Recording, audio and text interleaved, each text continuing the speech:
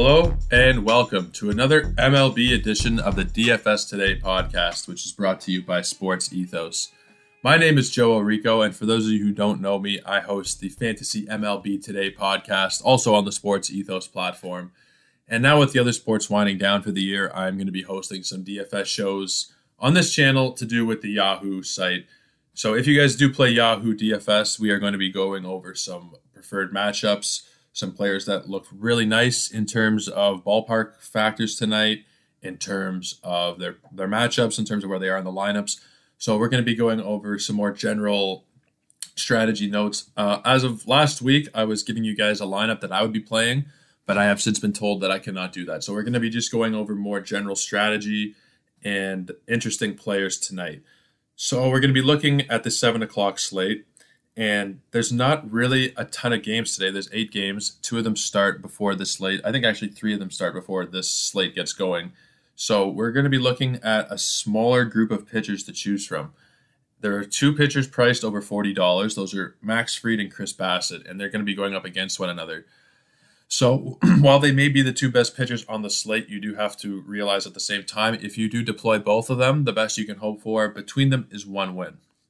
So Max Fried is the most expensive pitcher here, and I'm going to be staying away from him despite his early success this season.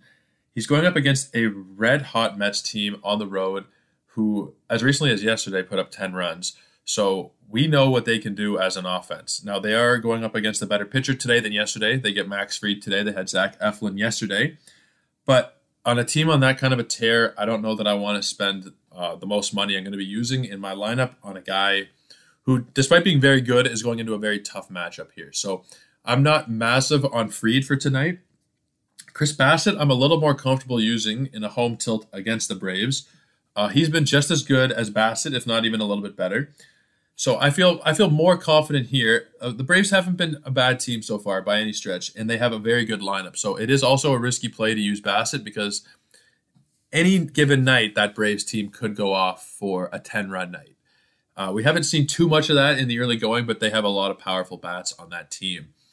Especially now with Ronald Acuna Jr. back, they're a dangerous team. So both of these guys, both of the more expensive pitcher options, I'm probably going to be staying away from more often than not tonight. Chris Paddack is one guy who really interests me, and he's kind of fixed his game these last couple of starts.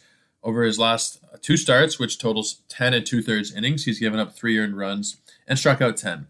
While only walking 1 batter. He's only walked 1 batter the entire year, which is definitely a really massive plus for Chris Paddack. He has thrown in the 70s in his first 2 starts, and then his last start was 87 pitches. So you'd have to expect that he's probably going to be okay for 100 pitches tonight if the situation allows for it, if his performance allows for it. He's going on the road to face a Baltimore team that did have a nice offensive day yesterday against the Red Sox. They're not a strong offense, and I don't expect them to do that again. They scored 9 runs yesterday.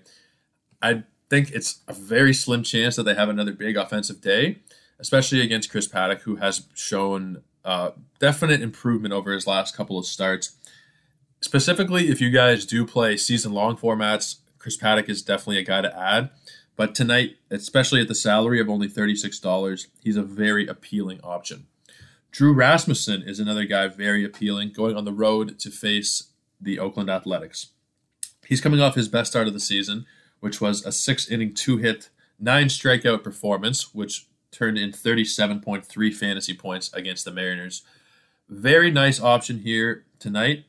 Now, in his previous starts, there was a bit of a worry about how deep he could go. So he went, starting from the beginning, he went 4 innings, then 5 innings, then 3 innings. Not the deepest of starts, 64, 68, and 79 pitches respectively. Now, he threw 84 his last time out, so you have to figure he'll be around that same range again. And similarly to Paddack, depending on performance, if he is able to have a nice evening, then there's no reason why he shouldn't be able to get into that 90 to 100 pitch range. The matchups are very advantageous here in terms of Paddack and Rasmussen, so they're probably the preferred options on the slate tonight for me. There are a couple of other iffy plays. In the Yankee and Blue Jay game, Jordan Montgomery and Ross Stripling, I think, are both very iffy plays. Montgomery has been very good this season, pitching to a 2.70 ERA while having not terrible walk numbers and he's made it through at least 5 innings in each of his last 3 starts. The pitch count hasn't gotten above 86, so there's a little bit of a worry there. This is a very tough right-handed Blue Jays lineup. I know they've brought in some more lefties this season. They have a little bit more versatility there with Raimel Tapia and Bradley Zimmer. Not a massive worry, I don't think, and especially against a lefty here, Jordan Montgomery, you're probably not going to see those guys in the lineup. It's possible. Zimmer almost definitely won't be.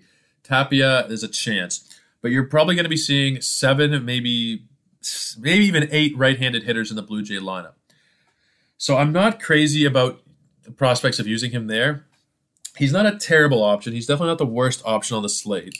The Blue Jays offense hasn't really figured itself out in earnest yet this season.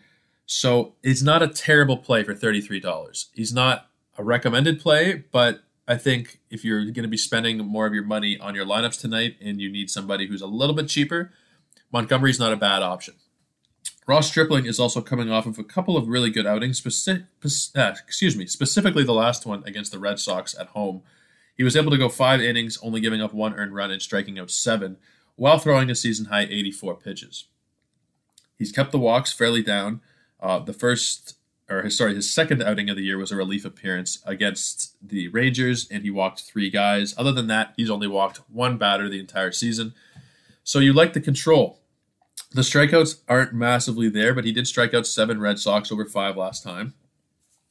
I don't really expect a duplication of that, but you do have a fairly right-handed heavy Yankees lineup. So I don't mind Stripling. Similarly to Montgomery, he's more of a guy, if you've spent a lot of your money on your position players today and you're kind of struggling, you have somewhere in this range of money left, $30-ish, he's probably the best guy at his price or lower. So the guys who are cheaper than him tonight are Jake Odorizzi against Seattle, Dalton Jeffries against Tampa, and Tyler Wells against Minnesota.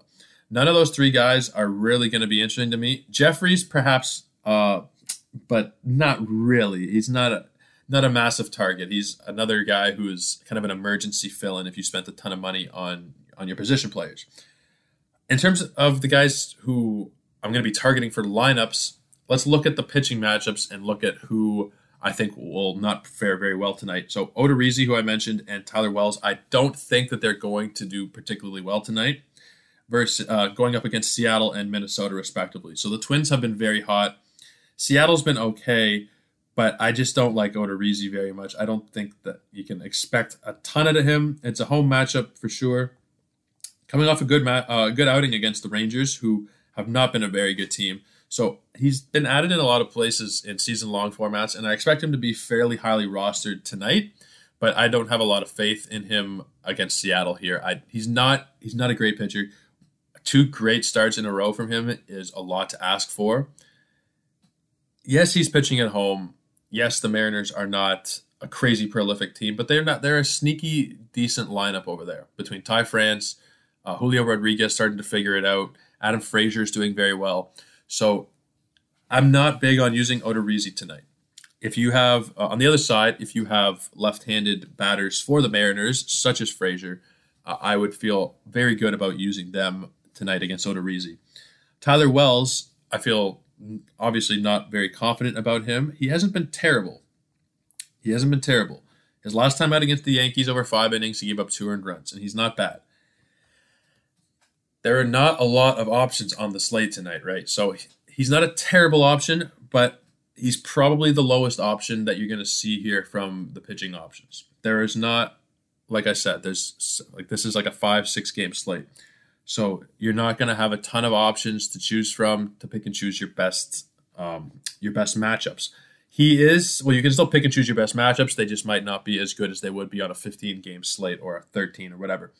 So Wells is someone I'm definitely going to be targeting. You're going to want to be putting Twins in your lineups tonight. So I personally am going to be using quite a bit of the catcher, Ryan Jeffers, and Carlos Correa, with the potential for also Jorge Polanco and a couple of other guys. But I really like Minnesota bats tonight.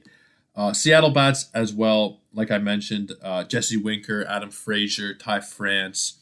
I would feel very confident using those guys. Odorizzi does not bring me a lot of faith that there will be a repeat of his last start.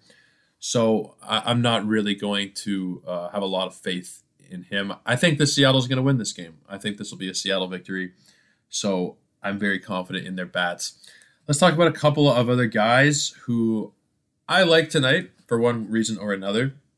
So Sheldon Neuse for the Oakland Athletics has been very good. He's been a very serviceable player in category and in points formats. He's been across the board contributor. Average. He's hit a couple of home runs. He's stealing. He's scoring a decent amount of runs. He's driving them in. He's on a hot streak right now, and this is the time to use him. He's going up against Rasmussen, who I think is one of the better options tonight. But batting at top of that lineup there, I think that he can return you decent value. He's not going to be great, probably, but for the price he is, which is $13 or $12, I feel pretty good about him. Now, he's not going to be someone who's going to be rest of the year kind of guy, I don't think. But while he's hot, you want to be riding the hot hand. He has returned in 4 of his last 5 games at least 5 fantasy points, and in 3 of those games over 15. So definitely an interesting play here tonight. Ronald Acuna Jr. is also interesting to me because of the price drop. So when he first came back, he was $7. $7 for that first game, the minimum salary.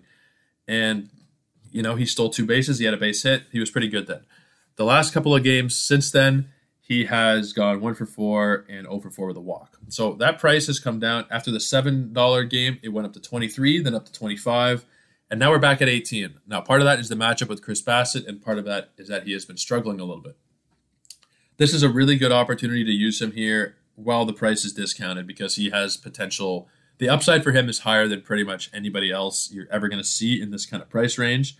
So in terms of the $18 outfielders, you also have Max Kepler and Giancarlo Stanton.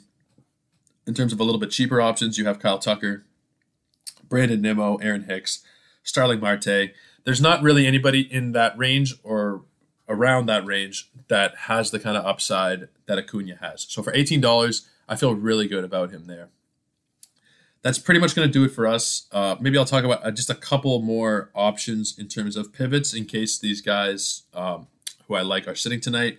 So Vladimir Guerrero Jr. has had a couple of down games in a row against Houston. Overall, he's been on a little bit of a struggling period right now. Over his last 5 games, just the 1 hit, and it was a home run, but he's definitely not been doing very well. So the price has adjusted down to $18 for him. It's been $18 for the last couple of games, actually. But typically more of a mid-20s player, low 20s to mid-20s for salary. So in the righty-lefty matchup here against Montgomery, I like Vlad to get back to what we know, right? He's been at 275 at the moment. Not exactly Vladimir Guerrero number right there. It will fluctuate. Obviously, we're early in the season. But he has been struggling throughout his last, 19 at-bats. He's 1 for his last 19. So definitely room for improvement there. Definitely could be more expensive, and it's definitely a pretty good matchup. So I feel pretty good about Vladdy there.